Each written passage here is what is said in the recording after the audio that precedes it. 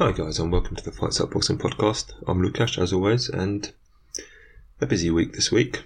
A really busy week this week. We were going to lead off with Lomachenko versus Jermaine Ortiz, but we're not going to because I've been off sick this week, and that's a bad thing, but it did mean I get to watch the Japanese card that happened earlier today, with the main event between Kenshiro Teraji and Hiroto Kiyoguchi. And I'm going to lead off with that because the performance from Kiyoguchi in the main event was just fantastic. It was brilliant, and I want to talk about that. So I'm going to lead off with that and then talk about a couple of the other fights on the card. Then I'm going to switch over to Lomachenko versus Ortiz because that was a much better fight than expected, a much tougher fight for Lomachenko than expected. So I'm going to go into the reasons why, and then I'm going to talk about some of the fights on the undercard. There's no great fights like really superb back and forths, but there was a lot of prospects, a few fighters to watch in the future, and I want to talk about some of them. And then I'll talk about, like I say, deep card, deep weekend this week, a lot going on. I'll talk about William Zepeda and his dominant win over Jojo Diaz. I'm not going to go super into depth there, but I'll talk about it some, and that was a very impressive performance. And then I'll finish off by talking about KG Taylor defending against Karen Carabajal, her belts, her unified belts. That'll be a brief one. I'm not going to go super in depth on that, but I will talk about it because Katie Taylor is, top of the tree as far as it comes to women's boxing, and it's worth talking about. But yeah, let's start off with what just happened.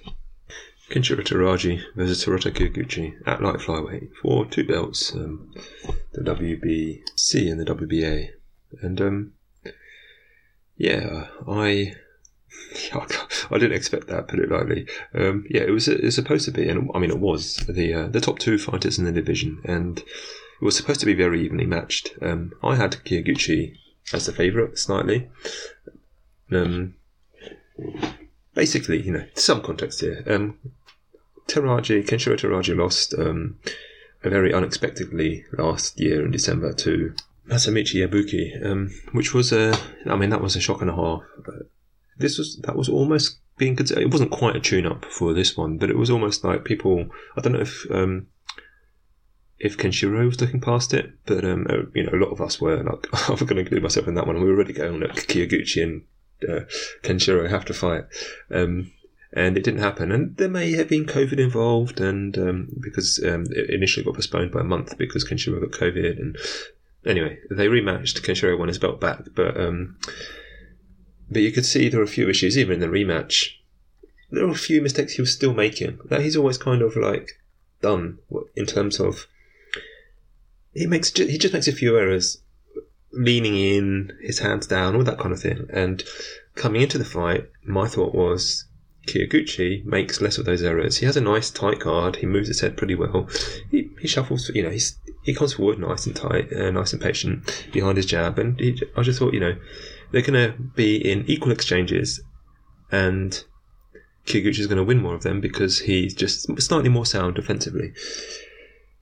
But I don't particularly blame myself here, but I overlooked the footwork and I think he stepped it up. Kenshiro stepped up the footwork massively, so there just wasn't any even exchanges. This is something.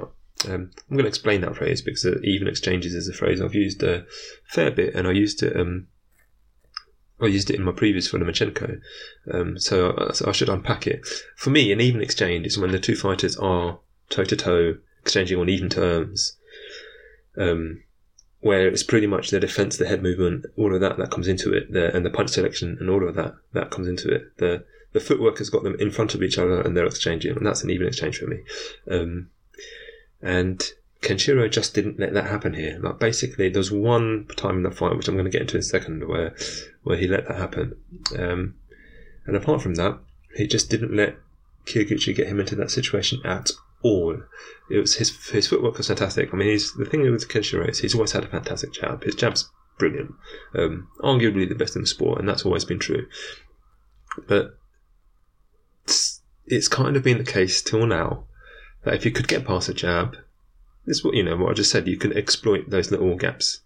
And till now, it has been the case that you could get past a jab, that if you really dug your way, grit your teeth in, you could follow his jab in. That's how That's how he was beaten in last September by Yabuki. He just kind of got in close and unloaded, and Kenshiro's defense wasn't quite up to par when he got there. And for all we know, that's still true. Like we just didn't really see that happen at all. We didn't see Kyoguchi get the chance to get that close at all because the footwork was on point. And it started with the jab. The thing, the footwork was on point. It was in sync with the jab. Everything was flowing. That's really such an important thing, and you could see it. I think Kenshiro leveled up. You could see it from the off. Kyoguchi couldn't get past the jab, and he couldn't just step with the jab and move in and follow up and work off Kenshiro's jab, because when he did, Kenshiro was gone. His footwork wasn't fast enough.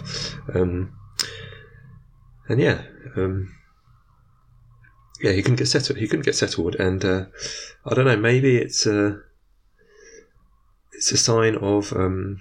It's just the thing I've talked about before. I talk about it quite often. Some fighters struggle to let their punches go when they aren't perfectly, when everything isn't perfectly okay, perfectly right and down and all the measurements are right.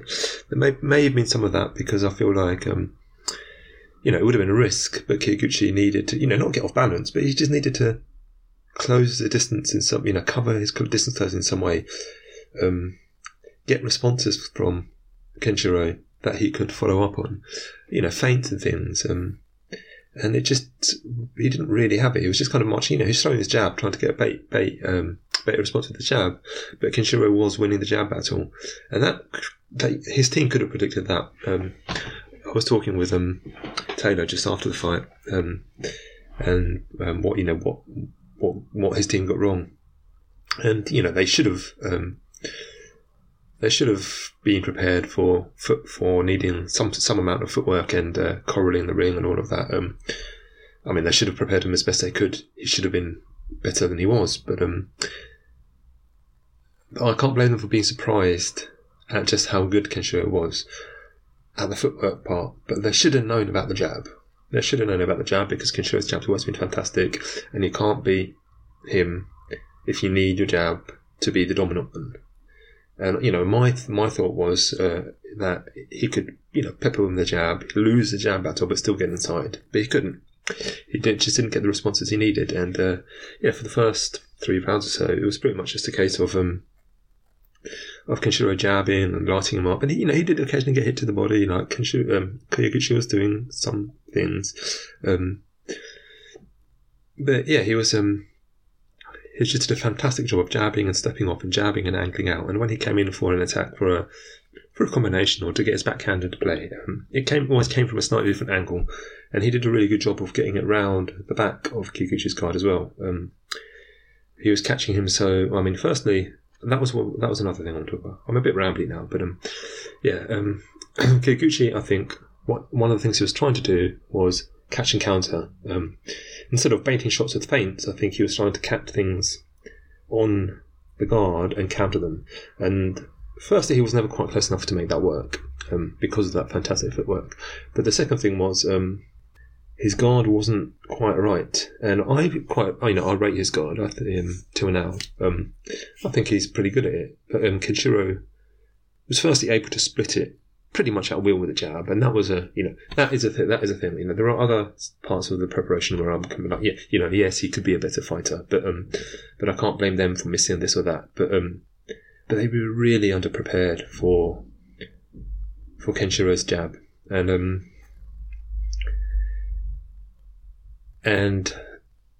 the other thing was when Kenshiro's punches, especially his right hand, was coming around to catch the left side of Kyoguchi, often they came around the back of the guard, but even when they didn't, even when he caught it on the guard, it was hard enough and snappy enough and sort of just disruptive enough that Kyoguchi was out of position and not ready to throw. And I think that also maybe goes to my, he needs the perfection, and he wasn't quite set to throw, and so the catch and counter didn't work because he was being pushed and drawn out of range, out of position by these shots, and it wasn't working for him. And yeah, he got. It was just a it was a one-sided drubbing. And then in the fifth round the fifth round was amazing. The fourth round was a dominant round by Kenshiro. The fifth round started looking like even more of a dominant round. He dropped him early on with the right hand. It was basically like jab, sliding back slightly, and then step in with the right and slap him on his ass. And after that, he did kind of lose his head a little bit, and he went ham, hard as a motherfucker, chasing the knockout for the rest of the round. This was like 30 seconds into the round, and he went really hard, thinking he was going to get Kyoguchi out there immediately. And Kyoguchi, to his credit, in that instance, Kyoguchi kept his head, kept his guard up. That was when you did see the upside of his game. Even though he was getting the shit beaten out of him, you saw him keep his cool. You saw him defend everything basically that he needed to defend, and managed to get his head back. And Kenshiro was he gassed himself out for that round. He just went mental trying to get the finish. Didn't really think about what he was doing. And at the end of the round, if it had been 30 seconds longer, Kyoguchi might have won, because Kenshiro really did. He almost dropped a clanger. That was one blot on his performance, but he kept it together as well, and defended himself through to the bell and got back to the corner. And I mean, that round was round of the year contender for sure. It was back and forth and all of that stuff, and just non-stop action. I would love, I'm sure the punch stats will be out there. It will be one of the highest volume things of the year. And after that, Kenshiro got shit together, calmed down. Round 6, he pretty much just jabbed and moved. Got himself back into working condition, as it were. And then round 7, pretty much the same thing. He was jabbing and boxing, and then the knockout was more of the same. He jab, stepped forward with the right, and Kyoguchi just reacted really badly. He fell into the ropes. The referee caught him and stopped. He stopped the fight. They were in the middle of the ring, and Kyoguchi caught a right hand from Kenshiro, and he just kind of wobbled all the way to the ropes and nearly fell through them. So it was, he didn't go down, but the ropes caught him, and the referee was like, you're not fit to continue. That's quite right. He was getting a shit kicking by that point. He'd already been wobbled earlier in the round. It was a fantastic performance. And this is the thing, like my prediction was that basically that Kenshiro was going to get himself drawn out of shape and lent onto shots by Kyoguchi. And it was the other way around. Try as he might, he couldn't keep his perfect form.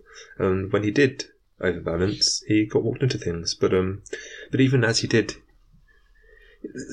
even as he kept his, he wasn't out of shape for either of the knockdowns. He wasn't leaning over too far. There were other moments when he was hurt when he was, but for either the knockdown or the knockout, he was, you can't say he was perfect because he got knocked down, but he wasn't egregiously out of shape or anything. It was just that he was trying to close the distance. Kenshiro baited him in with a little jab and a move, and then he slammed that door in his face and broke his nose with it. It's such a good performance. If you haven't seen it, if you're not in America, it'll probably be on DAZN for you. If you are in America, it's on ESPN Plus. But wherever you are, I'm sure you can find it. Just a fantastic performance. I would put up there. I would say there are 3 performances that are now on the board for performance of the year, which is Dimitri Bivol versus Canelo, obviously. Bam Rodriguez beating Thrisikat or Rungvisai the way he did, and this, because to be frankly honest, out of the 3, Bivol, I'm not saying which one's the best out of the 3, but out of the 3, Bivol was clearly the bigger man, and to have the surprise on its side of Canelo was supposed to be the best guy at boxing in the world, and Bivol really scored him, so that's up there for that. Thrisikat or Rungvisai is obviously a lot bigger than Bam, and he's incredibly good at many things that Bam diffused with the timing and stuff. But there are slight question marks. Maybe he's just a bit too old. There is none of those question marks here. Like maybe you can question mark how good Kyoguchi was in the first place, but I think that would be harsh. Clearly exposed certain things he does wrong and wasn't quite complete with. But this was just Kenshiro coming in as an equal and completely dominating the fight. It was, completely staking his claim as the number 1 fighter in the division without question. And yeah, in case you're wondering why I call him, why I refer to him by his first name, it's because it's his ring name, and I'm sure that comes from the anime manga Fist of the North Star, which I know nothing about, but it cannot be a coincidence that he goes by his first name when he shares the name with the protagonist of a pretty big thing. So that's why. He's Kenshiro. He goes by Kenshiro, which is a bit weird, but yeah, which makes it really weird when Wikipedia and other other media sources today they were referring to him as Taraji, but there have been times when he's been referred to as Shiro, which just sounds odd. No, he's Kenshiro. His status claim is dominant in the division. He may want to move up to flyweight soon, but I'm sure there are fights here for him. He's not that big at the weight. He was bigger than Kiyoguchi, sort of in the ring, but he's not that huge at the weight that he's going to be biting at the bit to move up. But at the same time, there will be more international money fights there. But I think there are probably a few more domestic fights for him, and a couple of good international fights here as well. So that's a future for him. Yeah, just a really good performance. The other things I want to talk about, I'm not going to spend too long on Jonathan Gonzalez versus Okachiwa Iwata. But I'll talk about it some because it was a good technical back and forth. It's not going to set the world alight for action, but it wasn't as bad as I saw some people really complaining about Gonzalez during and after the fight. It wasn't as bad as all that. And it was an entertaining technical back and forth in which Iwata was the young challenger. I'm not sure how old he is, but he is 9-0 coming in. So it was a really early title shot for him against a really experienced and solid guy. That maybe they thought they could big man because he was Iwata's a lot bigger and just bullied through. And early on, it looked like he might be able to, because there were a couple of clashes of heads and a couple of other things that Gonzalez just really didn't look like he liked, and he reacted really badly to the first clash of heads. Some of that was probably gamesmanship. But he definitely would have felt it as well. He dropped and rolled and had I'm not going to be as dismissive as Bellew. Bellew was. I really don't know how to see that. I'm sure he felt it. But the first 4 rounds, I think, as a fight, the first 4 rounds were quite equal. Iwata did a really good job of closing Gonzalez's space down, but in the early rounds, he didn't. Especially in the first 2 rounds, he didn't do such a good job of actually throwing once he did. And his defence is basically not there. His defence is basically not present. So whenever Gonzalez did throw anything, it landed more or less clean. Whereas that wasn't the case of vice versa. But he did start to take over at the end of the second round, and after the head clash in the second round. And then for a little while, Iwata started to look like he was taking over a bit. And but at the same time, I think it was just Gonzalez's body language was making that look more than it was, because he just looked like he didn't want to be there. But he was still doing some effective work. And then after the 4th round, he started to get himself back. And firstly, he pushed Iwata back. He started jabbing, just really hard, jabbing and pushing forward, and exchanging with him in a more even terms, and then clinching up when he needed to, and backing off when he needed to, but really pushing him back a bit, which was a good, it's a good test of Itawa, because he's a sort of come forward boxer. Firstly, you just want to see what he's like on the back foot, but even if he's competent there, coming forward is his game, and pushing him back is going to tire him out more. So that was a good strategy. And then he just did really good work, Gonzalez, at finding the right time to step in and to back off. And then there were times when Iwata got on the front foot again and pushed him into the corners, but he never quite found himself pinning Gonzalez in the way he had earlier on. And he still got his work off. It was a close fight. I didn't score directly. My feeling was that by the end of it, Gonzalez had won reasonably comfortably. I wouldn't have wilded out. If Itawa had won, I wouldn't have gone like that's a robbery, but I would have been they were favouring Iwata's work. They were favouring his style of fight, if they'd have given it to him. I think basically when they were in close, Gonzalez was landing more of the work than you would have had to give him credit for to give Iwata that fight. So ultimately, I think the right guy won. And yeah, it was just a good. Iwata will go away and learn from that. In hindsight, it was probably too soon for him. But he lost in a way that will stand him in good stead for the future. He didn't get beaten up. He just lost just a little bit of the head game, I think. A little bit of the technical battle. And there are things he can learn. The first thing he has to learn is just having your arms in the right place isn't defense. Because Gonzalez was just landing whenever he wanted. And Gonzalez was really open to the body. That was a thing that Iwata worked on clearly. Landing shots to Gonzalez's body. He seems to have quite short arms, Gonzalez, quite short reach. And so when he had his guard up, he was really open downstairs. But with Iwata, it didn't really matter where his guard was. It looked nice. It looked like nice and tight and solid. But Gonzalez's punches were just finding their way through it whenever he wanted to. So he needs to work on that, and he needs to work on some head movement. I think he does need to work on more quickly letting the shots go when he does close the distance, because his footwork's really nice. His footwork is really good at closing thing off, but and the space off. But then he didn't always throw when he did it, and when he did,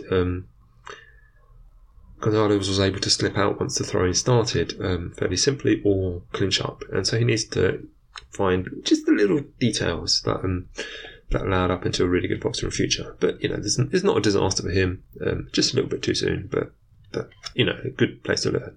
And Gonzalez moves on. This was also a junior flyweight fight,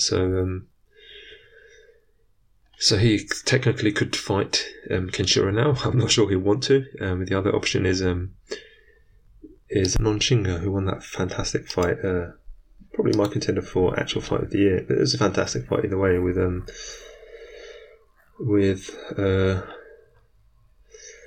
Hector Flores in when was it? August? September? Yeah, it wasn't long ago. It was 3rd of September, I think. In any case, that was a fantastic fight. He's another option for the times. If they're keen and willing and able to fight each other promotionally, it's a good division to be in. Kenshiro is clearly the sort of the upper level now. Like, that performance just makes him clearly the best guy in the division. But he's not. The other guys will want to fight him, I would hope. I hope they do. There's good fights to make there, and it's a pretty deep division. So even the losers here, Kikuchi losing still has fights for him. Plenty of fights basically going on. So it's just a really good division. The other fight I want to talk about just briefly was Hunter Nakatani, one of my favourite boxers, young boxers, as we know, was making the step up to Superfly, and he didn't pick an easier opponent at all. He fought Francisco Rodriguez, who is he's a Mexican fella, and he kind of embodies the mythical, really, but sometimes you see someone like it, a Mexican style. He's got that whole thing of he was just throwing himself forward, doing everything he can to win, throwing as many punches as he could, and he was really fucking dirty. He got 1 point deducted, which was unclear because the referee he stopped the fight, he went low blow, low blow, low blow. He didn't say the point was deducted, but all of the judges took the point off in the scores at the end, so I guess he did. But yeah, he made it really difficult for Nakatani, just throwing himself at him. But at the same time, by doing that, he was walking onto Nakatani's best weapons. The thing to talk about here, insofar as Nakatani is, he'll be wanting to face the top of the division fairly soon, but there are things he'll have to fix. But they're not necessarily. There are some of the things that he did here would be a concern, but they're not going to come up because some of it was just that Francisco Rodriguez Jr. Rodriguez was just closing the distance faster than Nakatani expected, and he was landing in the clinches without getting any real shots off early on, and Nakatani needed to sort of slide back a bit better. And firstly, he did as the fight went on, but secondly, that throwing himself forward also got his face all fucked up. The better opponents are going to find other things to target, and I'm going to talk about that in just a second, but they're not going to throw themselves at him as fast. So his jab is going to be more in play, and his lead hand is always fantastic, and he's going to have more time to snipe, to find the timing, snipe back, set things up. So, I don't think that's a concern, but when he is inside, when things do get inside, he does need to find more tools to work in there, either to get free or to actually work, because he was just holding and hoping the referee would do something. And Rodriguez wasn't actually that good inside. Like, once he got there, he was just shoving, and he did get some punches off, but especially later on, Nakatani was winning most of the exchanges in there. Like, he was doing, Rodriguez would land a few shots, but he'd have to take 4 to land 1. So in that respect, Nakatani does okay. He's not incompetent, but I think he does need to, especially in the clinch itself, need to find ways to still let punches go. And when he's really sort of head to head in the pocket, he's not bad. He's pretty good actually, but possibly he needs to work the body more in that situation. Just find ways to safely disengage. And that last part is a clincher or non-clincher. It is a part that I am concerned about from him going forwards, because Rodriguez tagged him a lot with overhand rights. Because Nakatani is his southpaw. And so, I talk about a lot how good his lead hand is and all of that stuff. His backhand is very good at delivering punches, but he really got sloppy with his left hand defensively in this fight. And basically, on every entry and exit to an exchange, he was catchable, and he was caught fairly often. And better fighters than Rodriguez will be targeting that, so that's something he really does need to work on. And he's quite a tall fella, so head movement, like slipping and ducking under things, isn't that easy for him in this division. He likes to draw back and make space for himself and slide back and catch you as you move, and that's great. But you do need to make sure you're safe. And he wasn't in danger of getting knocked out, but better opponents will be trying to walk him onto something with that, like angle around and catch him really clean. So that's something to work on. But all in all, he picked a tough test for the introduction to Superfly, and he looked pretty, he looked good. He looked, there were some lovely combinations. His uppercuts were, once he got them going, it took him a while to get them going, but once he got them going, his uppercuts were money. Again, it took him a while to get going, but once he got it going, the slide backs and just interceptions were just really nice. Nakatani, there's a reason he's one of my favourite fighters upcoming. He's a world champion now, or just vacated, but it is a shame that him and Bam Rodriguez are missing each other, because Bam, you may have seen, is moving down a division and Nakatani's moving up, so they're sort of swapping divisions. It's a shame that they couldn't wait, a few months, but both have good fights in their divisions, so in their new divisions. So and Nakatani now has some time to acclimatise. Okay, we're going to move on to Lomachenko now. Vasily Lomachenko against Jermaine Ortiz. And that was another one where I was surprised, but not to the level as in today's fight, because I assumed, and lots of people did, that Ortiz was going to be... That was basically a deliberately chosen rust-shaking fight after Lomachenko, spent, 10, 11 months out, having been in Ukraine, involved in the defence of Ukraine since February. And so, Usyk came back straight to fight Joshua, but Lomachenko, even though he's younger, has dealt with more injuries and just general more, physical wear and tear and roughness. So it's not, unexpected that there was a bit of a tune-up happening. And Lomachenko himself said, no, Ortiz is good, this is a real fight, but he would say that, wouldn't he? It turns out he was right. Lomachenko sparred with Ortiz before. He was one of his main training partners for the Comey fight. I'll put it this way, Ortiz's level surprised me, but I do kind of feel towards the end, when sometimes I like to break down my own analytics. The things that I saw Ortiz doing wrong came out at the very end when he was really tired. But until then, he really polished up his game. He came in with a fantastic game plan and fantastic polish to do the best that he could against what Lomachenko was going to bring to him. It was just a really good performance. And it was a really good adjustment and counter adjustment. I did an article for, I shouldn't advertise, but so I should. On Bloody Elbow, I did an article post-fight about this. So if you want to read about it, it'll be there too. But I'm going to talk about it as well. Basically, Ortiz came in with a plan and a bunch of different responses to Loma's responses. And the first thing was to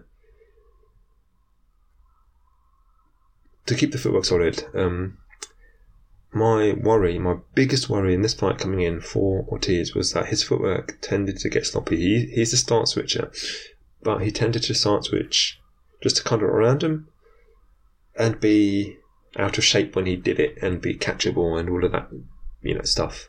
In this fight, he opened the first 5-6 rounds not switching starts at all. It was an open starts matchup, Loma's Southpaw versus Ortiz Orthodox, and he just stayed solid in that, and he was really fixed to turn with Lomachenko. When Lomachenko tried to come around him, he was really good at pivoting with him, turning with him, just keeping Lomachenko in front of him.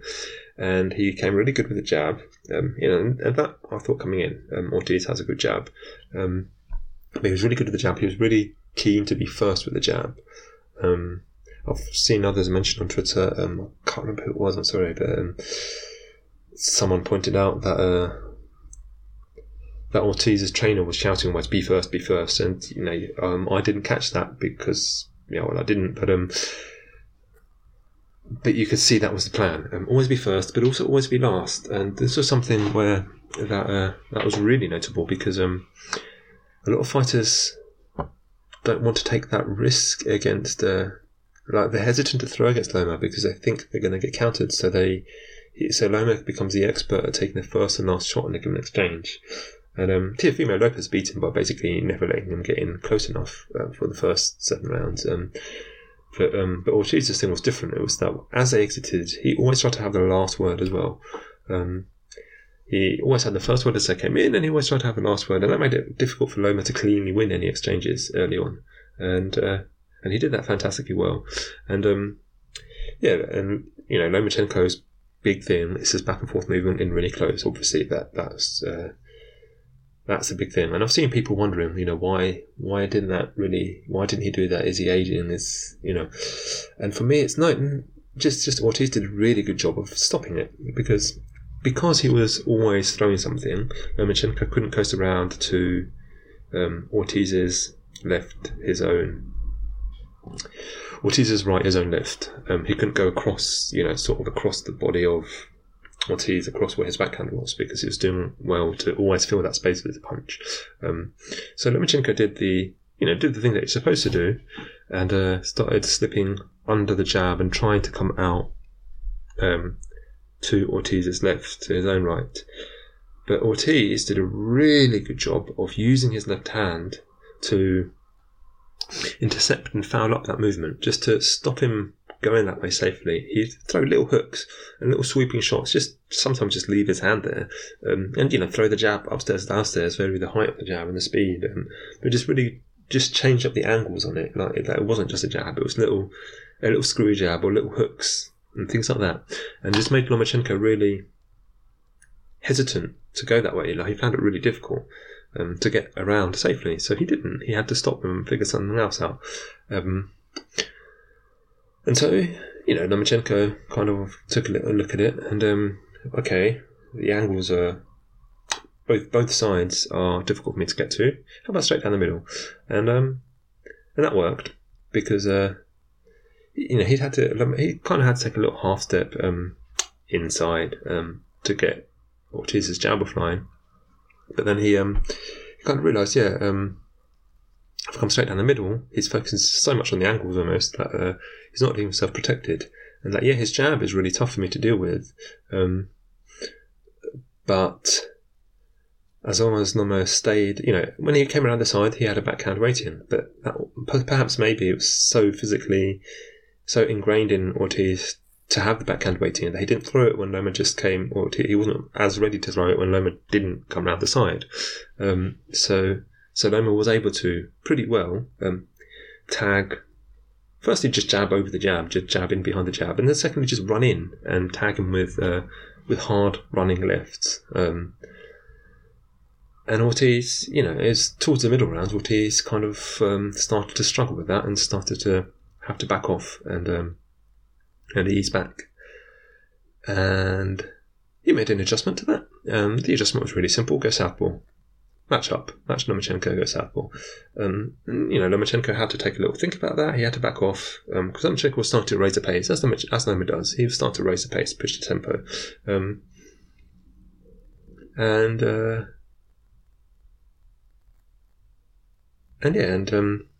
he had to just stop and think about it for a second. And Ortiz, he didn't stick with the southpaw stance. He pretty quickly started to vary up. He finished a round in southpaw, came out the next round in southpaw, but then after that he started to switch. And that was a risk because it's a tricky thing to do, switching, and it's something he's done badly before. He did it pretty well here, but it did kind of start to become his undoing as he got more tired, in my opinion. What it did do is prevent Lomachenko from getting a really good, solid look at the southpaw stance in the same way that he'd seen the orthodox stance and really get a read on what's going on. Because every time he did think he was starting to get a read on the timing of the southpaw, Ortiz would switch back to orthodox and he'd have to start again. So it's probably not a bad decision on a pure tactical, technical level. Lomachenko just kind of started giving it. There wasn't any broad strokes adjustments to make, but he just started giving it little tries of little different timings, and he also started to go back to the well of moving around.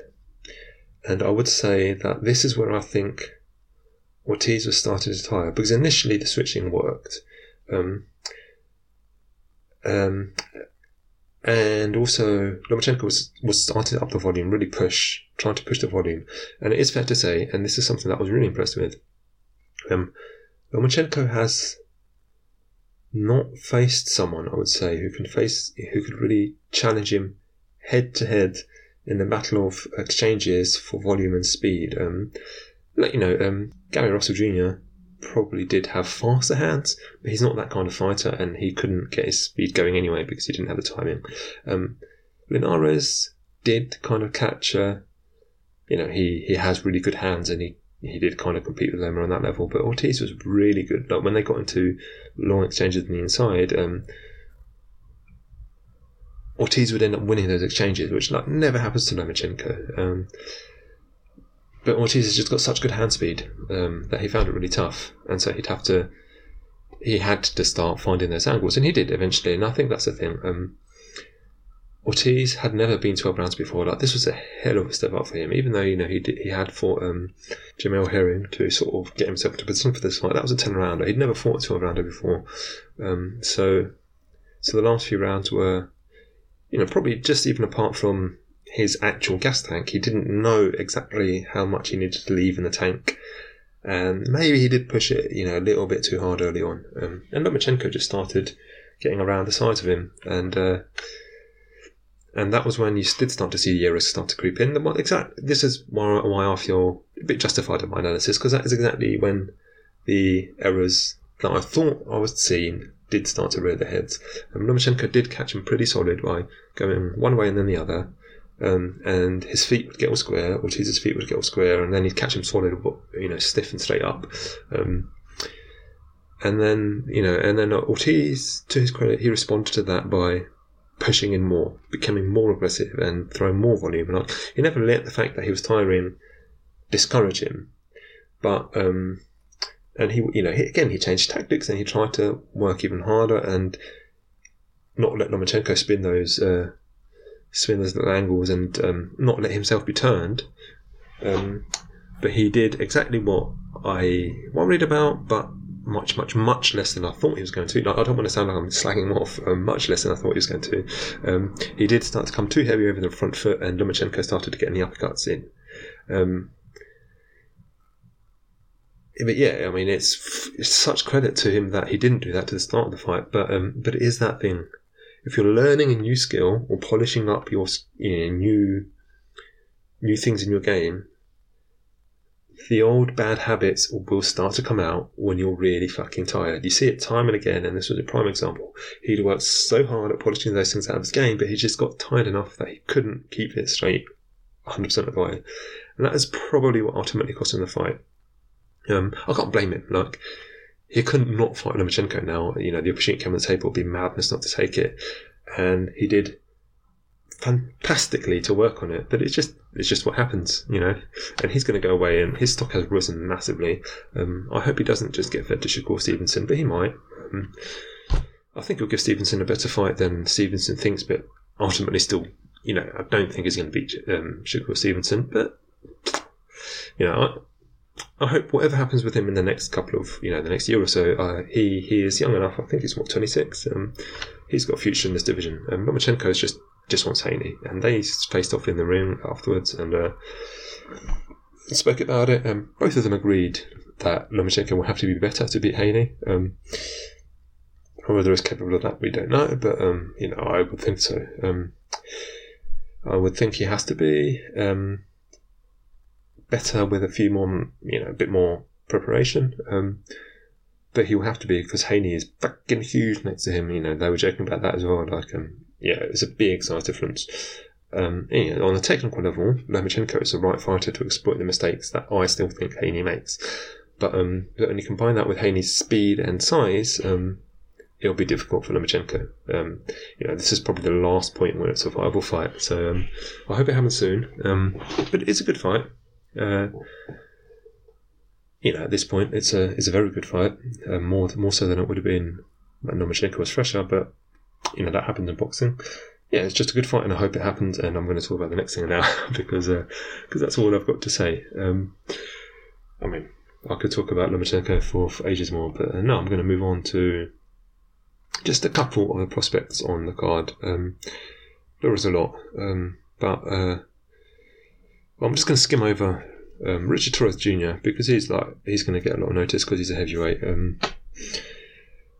He's a small heavyweight, but a sort of tough, sturdy one with a lot of high volume, high press. He says he learns from Usyk and Loma, and you can kind of see what he's trying to do, but he doesn't have the footwork for that. Yeah, he's just kind of rough and ready. It's decent, but not great head movement. Like I say, I think he overbalances a bit too much over his front foot. He just excels at making it really rough and messy for his opponents, but then also delivering really hard shots. Because sometimes these fighters who really rough you up and push you about, then they don't generate their own power. But he's really good at generating his power. So he will make it difficult. Can he win a belt? You know, he's not going to beat either Usyk or Fury, but those guys are going to be retired before he reaches world level. And it depends how the belts break. Like, as far as rising prospects go, I think Jared Anderson and Justice Hooney are better. But, you know, maybe not better enough that I would be 100% confident in them beating him. But basically anyone else, yeah, you know, I don't know quite how good he's going to be. But, you know, I think he's in a shot with the kind of guys who will be fighting for the world titles once Usyk and Fury split. And he may prove better than I think he's going to, because he seems like a, you know, smart lad in terms of picking out things that he wants to learn and boxes that he wants to learn from. And I'm not saying that just because he name-checked Usyk. You know, I think he's picking the right, like, he picks and chooses things that he needs to learn and is trying to integrate them into the game that he's already got. And if he can do that the right way, he may well prove better than I currently think that his ceiling is. So it'll be interesting to see him develop. Yeah, the other fighters on the card. There's a big disappointment was Duke Ragan, who is Duke Reagan, I think they called him. Who is at what division is he in? He's not a big guy. He is a featherweight, I believe. Yeah, he's a featherweight, and he had been, until this point, regarded as something of a prospect, you know, former Olympian. I think he won a silver, could be wrong. But he's, you know, something of a prospect at featherweight, except that now he probably isn't, because he was fighting Louis LeBron, LeBron's got this sort of young vet thing. Starting to see it, I don't know, I feel like you start to see it a bit more in American boxing now. He's Puerto Rican, but, American boxing. We see this fighter with a few losses on the records, but it doesn't say that they're bad boxers. It's standard in English, on the English journeyman scene. But I think you're starting to see a bit more of these sort of gatekeeper guys get their flowers. And LeBron isn't by no means a bad fighter, but if Duke Reagan is supposed to be the fighter that, that the hype wants him to be, he has to be beating Lewis LeBron pretty comfortably. And instead, he just kind of melted under the pressure.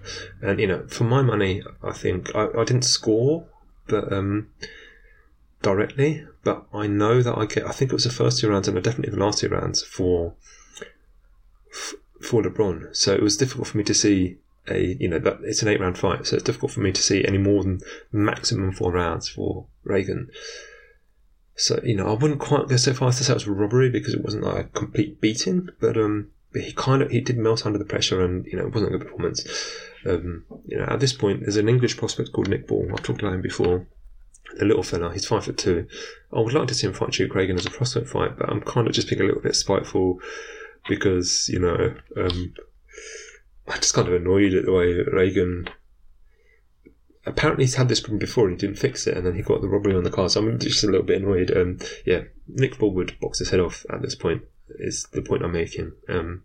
He isn't the prospect that they thought he was, and whether he's going to be depends on him. He just looked like he didn't want to be there under pressure, and he has to fix that, because you can't be a professional boxer and melt like that under... it was a lot of pressure, but it wasn't particularly skilled. So he's got a lot to fix there. Other guys on the card to talk about. Let's talk about Troy Isley. He looked decent. He's a solid prospect going forward. At middleweight, it's not a super deep division at the moment. He fought Quincy Lavallée, who is again one of these young vets.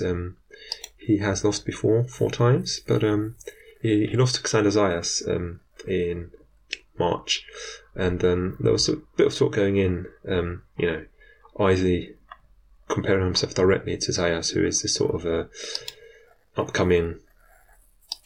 Xander Zayas is going to be a superstar, I think. He may well become derailed. It's too early to say for sure, but he looks really good. And Troy Isley was sort of directly, I have to look good compared to Zayas stepping forward. And he didn't look as good as Zayas.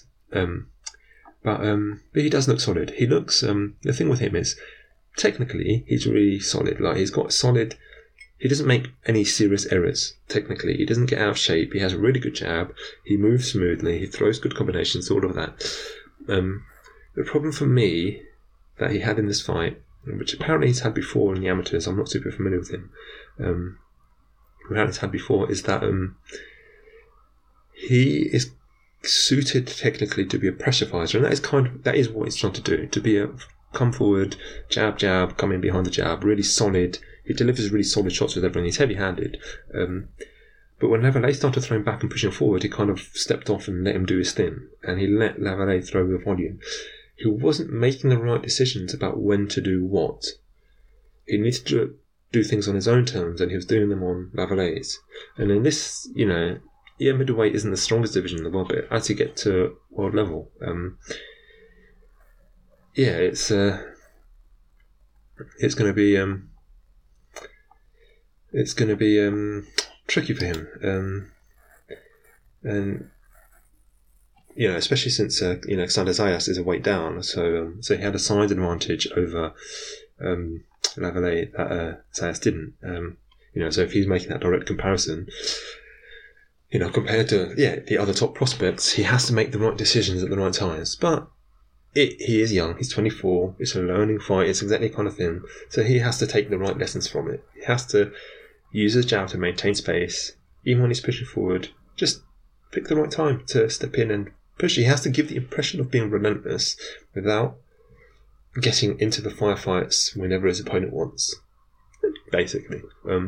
Just a little lesson. I'm not going to go super in depth on that. The last guy I want to mention off the card is not Nico Ali Walsh. As much as he seems to be a likeable kid and he's better than you might fear from, the whole thing about the hype name of the hype of Arnie's grandson. He's not that interesting as a fighter. I did just notice I missed the obvious one that I want to talk about here, so I'm going to skip back. Roberto Ramirez with the co-main, and he fought Jose Matias Romero, and it was a kind of a weird fight because Ramirez is clearly the better fighter by quite a long way. He frustrated some people because he was pushing forward but not throwing all the damn time, and Tim Bradley was getting infuriated, like, why isn't he doing more? And you could go, okay, he could have put him away sooner. He got him KO'd him in the ninth, but it was, it was the shake in the ninth. Basically, he was beating the shit out of him in the eighth, and they got to the corner, and the referee, it was a weird moment where the referee was talking to the doctor, and it's like, you call him and examine him, and then I'll stop it, but then they carried on, and then stopped it immediately in the next round. It was weird. It wasn't a fix or anything, it was just a weird way, and maybe they forgot that it mic'd up and it sounded off, but in any case, Ramirez was pushing. He was doing what Ramirez does, which was pushing forward and being a bit disrespectful. And Tim Bradley kept going, he's doing the same thing over and over again. He's dropping down low and then coming in with these hard shots, and but single hard shots with a single power. And firstly, that wasn't quite true. He was throwing combinations more often than Bradley was giving him credit for. Bradley and Ward, but also it wasn't the same thing over and over in terms of, the timing and the angles on it were different. There was a difference between throwing the exact same shot at the exact same pace and throwing the same shot in slightly different variations. But the thing that they failed to talk about, and that is really impressive about Roberto Ramirez, is his defensive position, his offensive positioning, keeping it defensively. And he did this against Abraham Nova in his last fight, and he did it here. Is that he can be standing right in front of his opponent, and it's still really, and he doesn't seem like, he's not a guy who dances in front of his opponent or really slips, and he does have his hands up as a high guard, but he doesn't, it's not like super focused on that guard, but he's just really damn hard to hit. Like, they'll throw at him and just everything will go glancing past him, off his shoulders, off his gloves, just glancing past him or get caught on the gloves. It's his defensive positioning is really good, and his timing is fantastic. He's a featherweight. I think at this point he probably beats everyone in the division. There are good fighters in there. I think Navarrete's moving up. That was discussed on the card. They announced it basically in the broadcast. It's not official, but they announced that it was in talks. Navarrete is moving up to fight.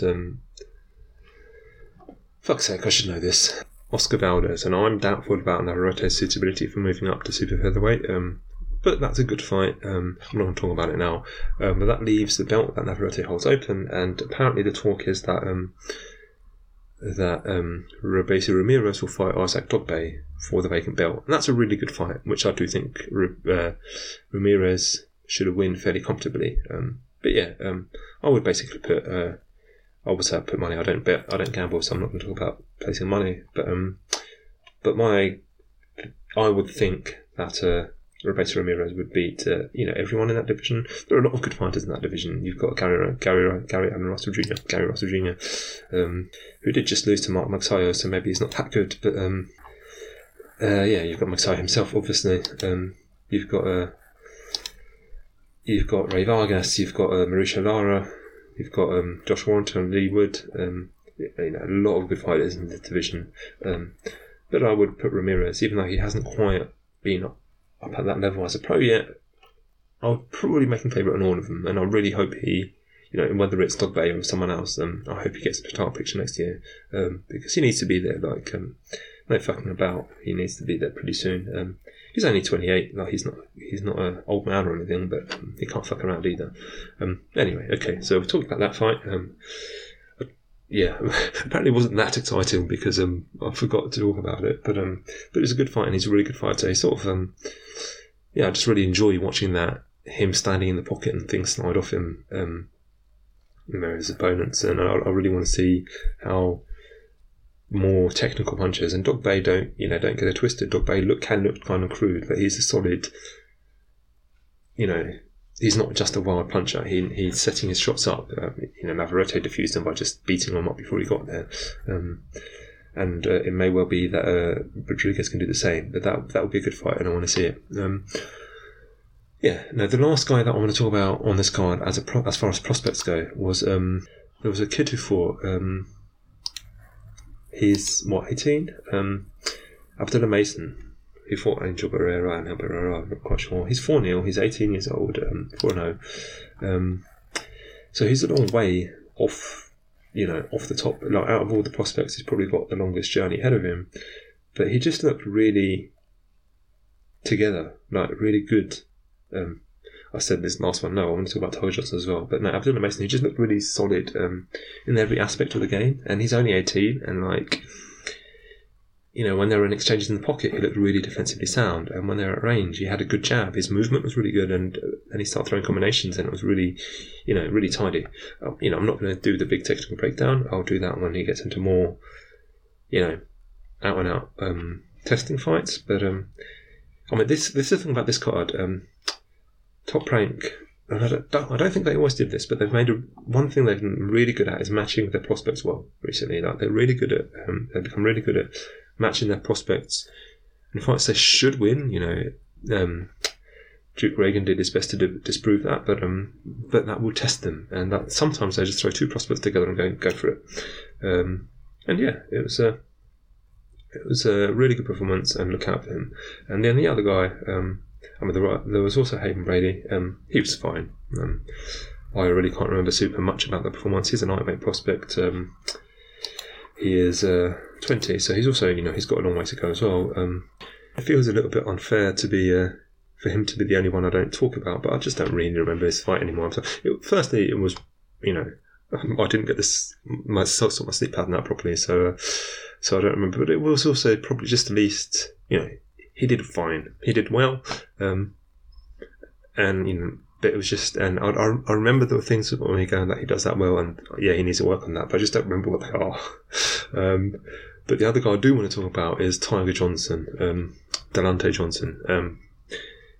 He's the guy, out of all the prospects, when I looked, I just did a quick look on YouTube down the prospects when I was previewing the card. He was the one that kind of caught my eye, and pretty much did what he had done before. He's a tall guy. He stands quite upright, and I don't like the stance that he uses, but he uses it, as long as he's in open space, he uses it really well. He boxes really well on the back foot, dropping back and then throwing really hard shots wide on the back foot. Really hard combinations, really hard and accurate. He's really good at that. There was one moment where he showed the problem of his stance, where his opponent pushed him to the ropes.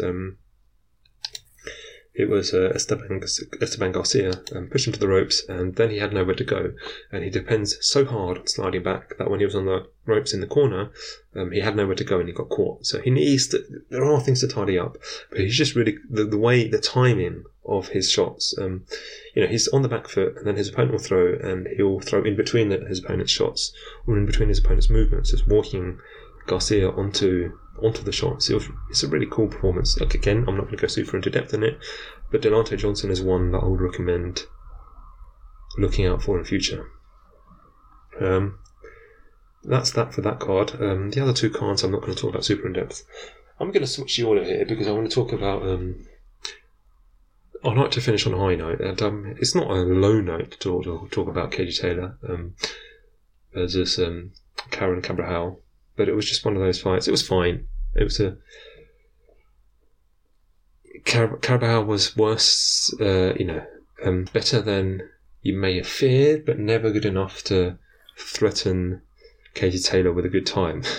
She was never good enough to really make Katie Taylor work really hard. Like, she had to do her thing. But yeah, it was just, and again, it was one of those, more or less what I said in the build-up. As long as I kept it at range, Carabajal was in it. But Katie Taylor's a really good range fighter, so she wasn't dominating.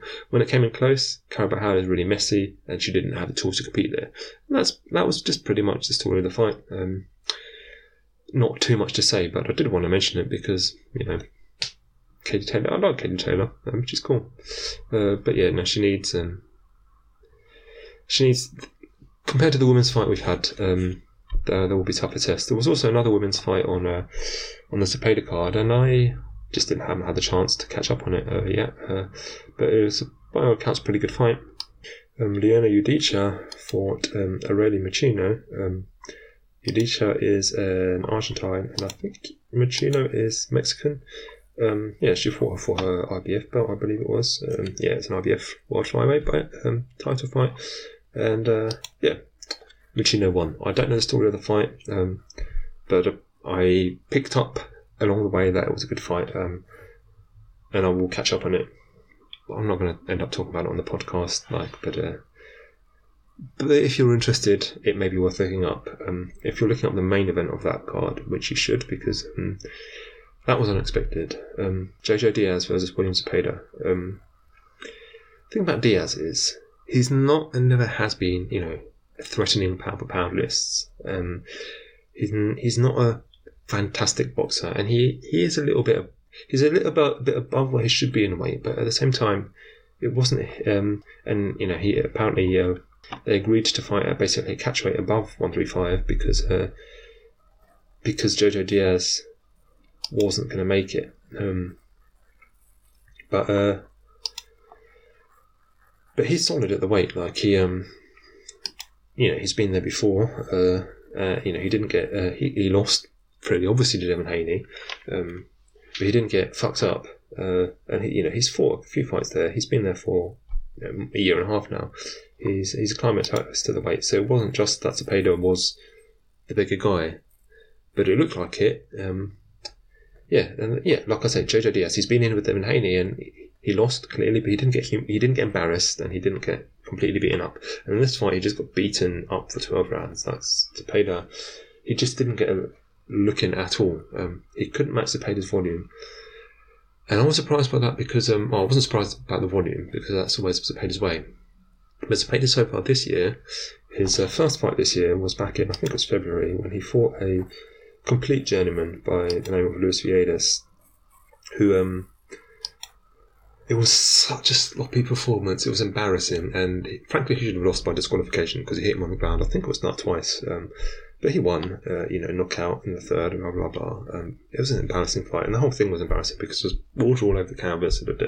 Anyway, he came back. He looked much improved in this fight with Rene Alvarado, but it was a furious war with Rene Alvarado. Alvarado's a fun fighter, but if you're having a toe-to-toe war with him, he isn't necessarily a guy who I then think, okay, if you're having a war with Rene Alvarado, you're ready for the top of 135. And I mean, Jojo Diaz isn't the top of 135, but he's a good gatekeeper over that level. Like he matches up with the top of 135 without embarrassing himself. And Zepeda just beat the shit out of him.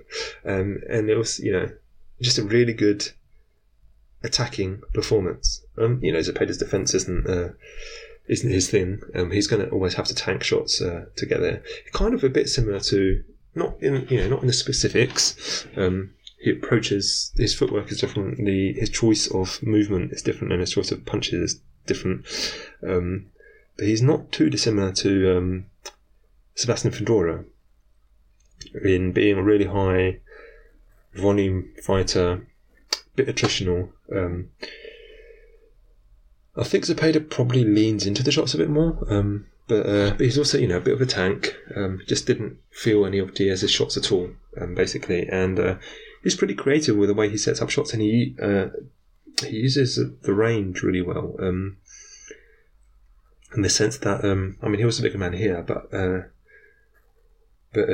I mean this in the sense that he's always. He doesn't smother his shots, not really at all. This is where he's different from Fundora. Not that Fundora does smother his shots, but Fundora is really good at generating power even when he's really close. Zepeda is really good at maintaining just the right distance so he can just really snap into his punches. He's really good at that.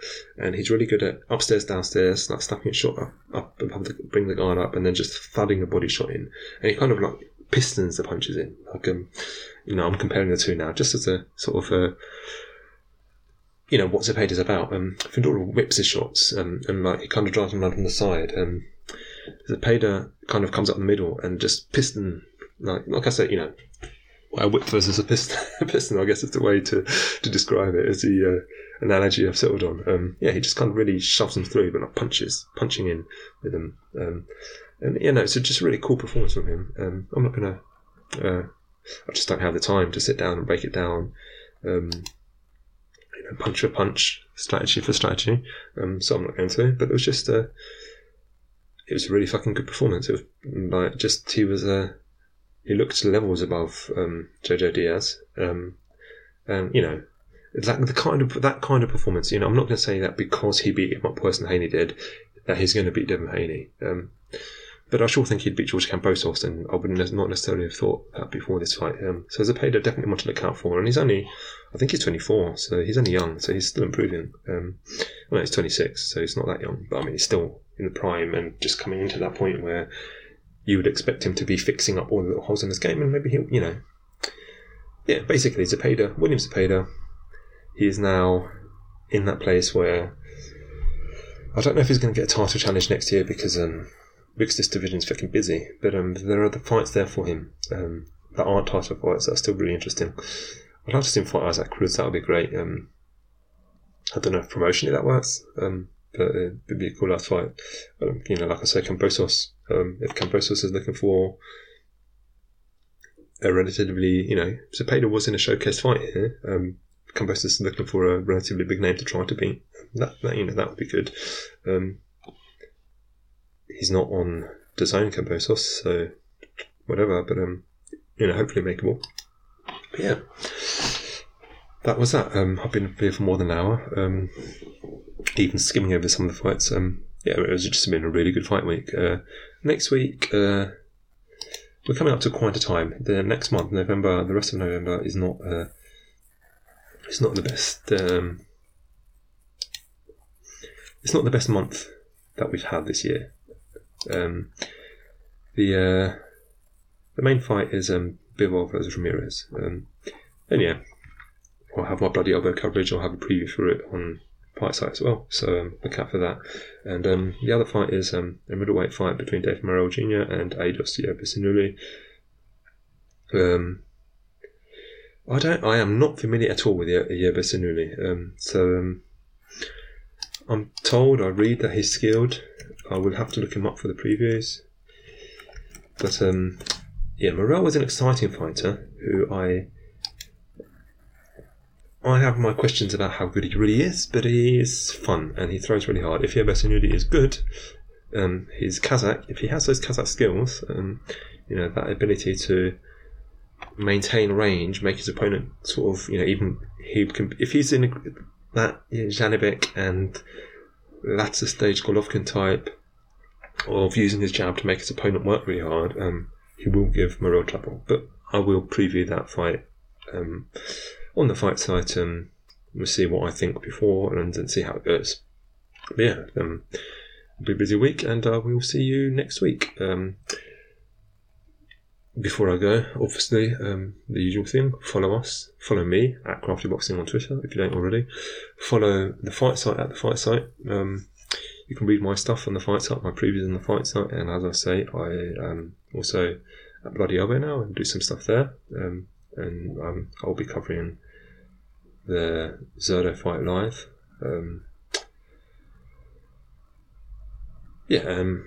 Follow the Fight Site, join our Patreon. If you have been following our appeal for our sort of editor-in-chief kind of thing, 2 men, he's nearly there. Iggy is nearly there. He just needs a last little push to get his appeal over the line, to get his to get the finances sorted for what he needs to do to get himself to safety out of Russia, keep himself out of Russia and get himself to safety. So he's nearly there. If you look on our page, search our page or search our Twitter feed, you'll find the appeals there. There should be a link down below as well, but when I say down below, I mean it'll be in the comments, it'll be in the blurb of this podcast and below the Twitter post, possibly, hopefully. Anyway, formalities done. I'll see you next time. Hopefully I'm not sick on next Saturday. I'm sorry, and real life getting away. I'll see you next time.